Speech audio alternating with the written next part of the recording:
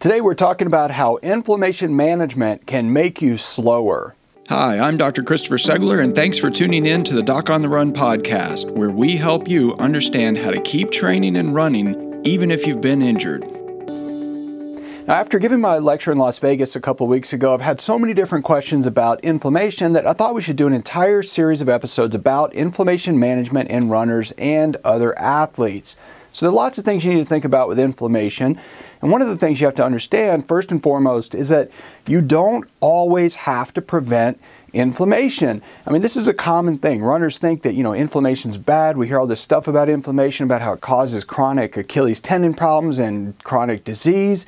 But inflammation is just a thing that happens when you train. It's a normal consequence of training. You run, you train, and when you do that, you get tissue damage. That's part of the process. You damage the muscles, you get little micro tears, and then your body repairs them and you get stronger. And you don't get stronger when you run. You get stronger when you rest. Well, inflammation is the very first step to repairing any tissue damage when you're training, and it's the first step to getting stronger. So you have to have inflammation as that initial response to the injury that you inflict on yourself when you're training. So today we're going to talk about some basic guidelines about inflammation management. So you do have to manage inflammation. If you get too much inflammation, it turns into a problem. I was just talking to an athlete earlier today, and he has been ramping up his training. And what's happening with him, I think he's getting accumulated inflammation because it's not calming down quite enough before his next workout. So pretty simple for him to address that, but you have to understand how to do that as well.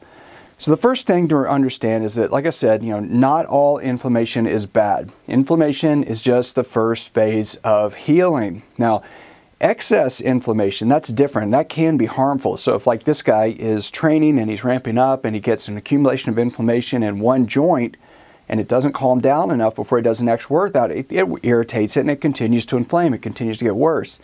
And the other thing is chronic inflammation. That's a completely different animal.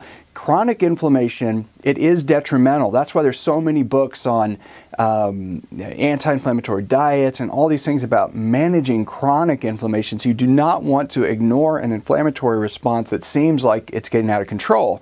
That's one of the reasons people want to take ibuprofen or non-steroidal anti-inflammatories when they're training. Sometimes it's okay and sometimes it's not. Truth is, I actually have ibuprofen in my special needs bags when I do Ironman races, and I actually have some that I do carry with me. So it's not that I don't ever do ibuprofen. You just have to understand what's actually best. And also, I really think that you should get to know what I do. So, runners get a little skeptical when they say, well, okay, you tell me it's not good to take ibuprofen, but you actually have it in your special needs bags when you race. Okay, well, that's true. I do. So I'm going to tell you when I will use it and when I won't. Then they'll talk about some other things like when is icing better than heat, and what I really do now. Now the thing is that when you're racing, if you have a ton of pain, like on my time trial bike is a very aggressive position, and so when I get off the bike, if it feels like somebody's hitting me in the neck with a bat for the first 6 miles, I'll take 2 ibuprofen.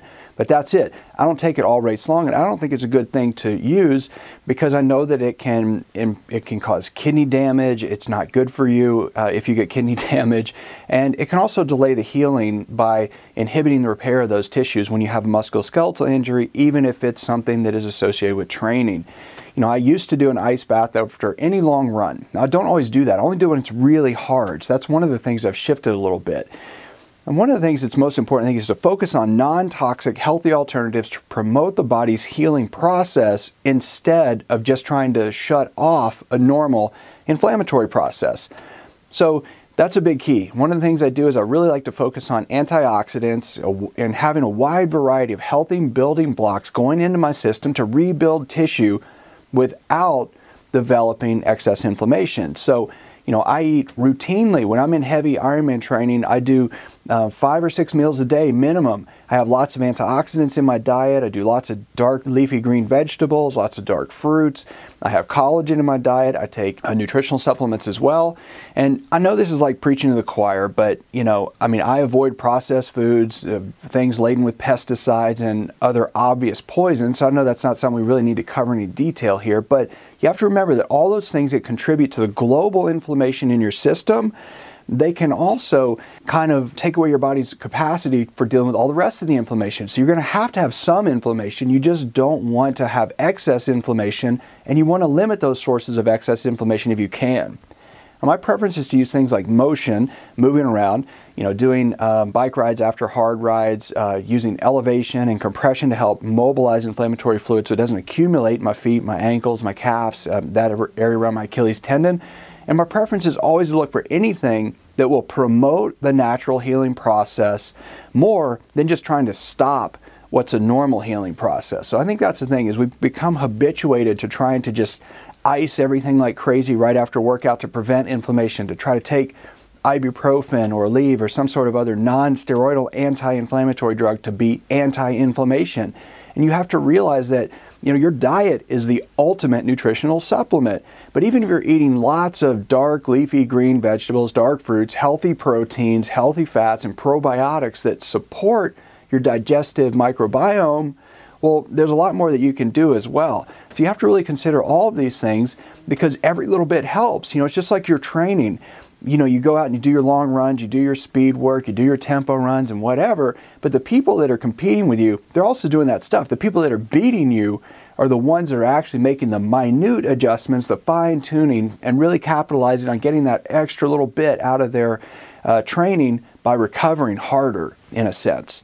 So, I think that I eat a really healthy diet, but I know I have to be missing some micronutrients, some trace minerals, or some other essential components that are absolutely required to rebuild tissue after workouts as quickly as possible. I mean, it just makes sense. I'm not a nutritionist, I'm a doctor, but that's the thing, is that, I have my specialized areas. So I'm really good at helping injured runners run. That's my specialty. That's what I really focus on.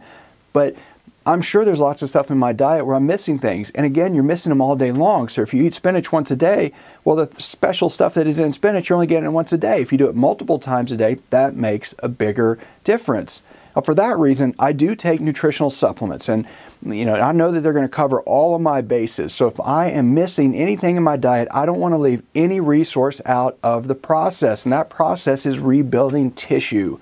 As quickly as I can rebuild the tissue, then I can get back to working out again. Now, also know that it's possible to use nutritional supplements, and particularly those that promote things like redox signaling to help cells communicate better and to facilitate the rebuilding process. So I do that as well. So I don't just limit it to taking like one multivitamin a day. There are actually multiple nutritional supplements I take that I actually believe really and truly augment my diet, augment my frequency of intake of food, and help me recover after harder workouts. And that's the whole name of the game here. Now, one of the key supplements that I use is a thing called a ASEA redox signaling supplement. This is the Doc on the Run podcast. Don't go anywhere. We'll be right back. What's a virtual doctor visit? The idea of not running at all while waiting for my foot to heal was simply depressing. I really needed a second opinion from an expert, someone who specializes in helping runners. What you'll get from Dr. Segler, in my experience, is expert runner and medical care that's individualized for your needs. I left with actionable steps to recover from my injury. Dr. Segler is different, and I felt heard, didn't feel patronized, and I felt like he prioritized getting me back to running as soon as possible, as much as I did. I just couldn't see sitting around for 6 weeks knowing my hard-earned fitness would vanish. I know Dr. Segler is an expert, and I wanted to see him in person. But frankly, I just couldn't afford the cost of a house call. I saved enough money to pay for my next marathon registration. You'll have an appointment with Dr. Segler, whether it's via Skype or on the phone. You can expect, 1, he's going to be on time. 2, he's going to be able to spend more time with you than the typical visit in a doctor's office. And both of those are going to result in a more effective diagnosis and treatment plan for you. I'm a young woman in the Philippines, and I hurt my ankle yesterday. I just wanted to say thank you, and that it's such a relief to be able to find a website like yours and get some information when I'm in a place with little to no medical care. So I just wanted to call and say thank you. You're awesome. Book a virtual doctor visit and get a second opinion online today. Welcome back to the Doc on the Run podcast. Now, one of the key supplements that I use is a thing called a ASEA redox signaling supplement. And what that does is it's made a huge difference and a huge reduction in the amount of post-workout soreness that I get. And it's also reduced the amount of time it takes me to recover after my really hard workouts like long runs and speed workouts. Now, I've been using that for several months now, and it's made a huge difference for me. And I noticed that it really does decrease the amount of soreness. That was the first thing I noticed, that after I've been doing it for a few weeks, I went for this really hard 10-mile run, and I had no soreness at all the next day. It was a huge thing. And I've really noticed that it has made a big difference in the amount of capacity to train and effectively recover. And that's the whole name of the game here. When people get injured, the deal is that they have not fully recovered. That's the bottom line. You beat up one structure a little too much over and over. It doesn't heal completely. Then you do another hard workout and you beat it up again, and then you're in trouble. So, I know our tendency as athletes is to just start to look to things like non-steroidal anti-inflammatory drugs, ibuprofen, naproxen, or even some more natural anti-inflammatories like turmeric or curcumin, but they're always used as a way to combat and stop inflammation. And again, I know that chronic inflammation is bad. I know that accumulation of inflammation within the tissues is also bad. But I really think it's important, it's critical that you try to focus on things that can promote the actual rebuilding of tissue and promote the healing process. And in essence, you want to kind of maintain these healthy forms of inflammation and not just stop all the inflammation. You don't want to just put a halt to the first phase of wound healing. That just wouldn't make sense. So you do not want to try to just squash this normal healing process that we refer to as inflammation. Again, you don't want chronic inflammation. So if something is always hurting you, you need to deal with that. But if you're getting inflammation that crops up and you're not dealing with it adequately and then it's leading to an overtraining injury, that's a problem. And that's really the key here. You have to look for the holes in your assembly line of rebuilding your tissue, of repairing tissue after your hard workouts.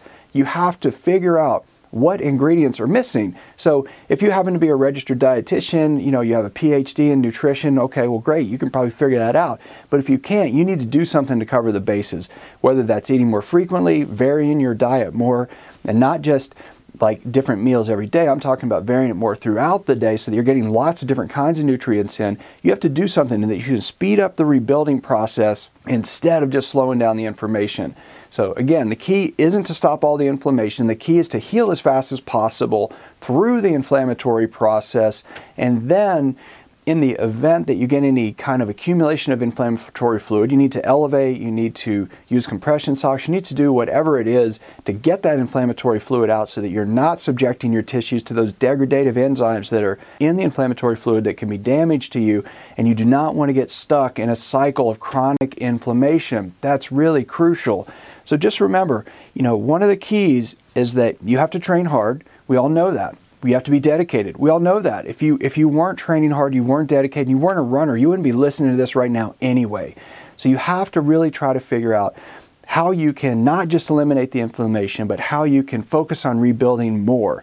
So focus on the solution instead of trying to eliminate the problem. Inflammation really can be your friend, but it's a beast that has to be harnessed. And it's really worth evaluating all of the components of your inflammation, trying to figure out why you're getting inflammation, and try to figure out where it is that you can improve in terms of reducing the global inflammation within your system. And that may be something as simple as less red meat. I mean, don't get me wrong, I like to eat meat, so I'm not going to, bash you if you're eating steak. I'm just saying that there is always some way to improve and your diet, improve your intake of foods that can be less inflammatory. And if you take the time to do that, if you really evaluate your diet, you really figure out what nutritional supplements could help you recover faster, it will help you train more, it'll help you recover faster, and it'll help you get back to running sooner. If you have a question that you would like answered as a future edition of the Doc on the Run podcast, send it to me, and then make sure you join me in the next edition of the Doc on the Run podcast. Thanks again for listening.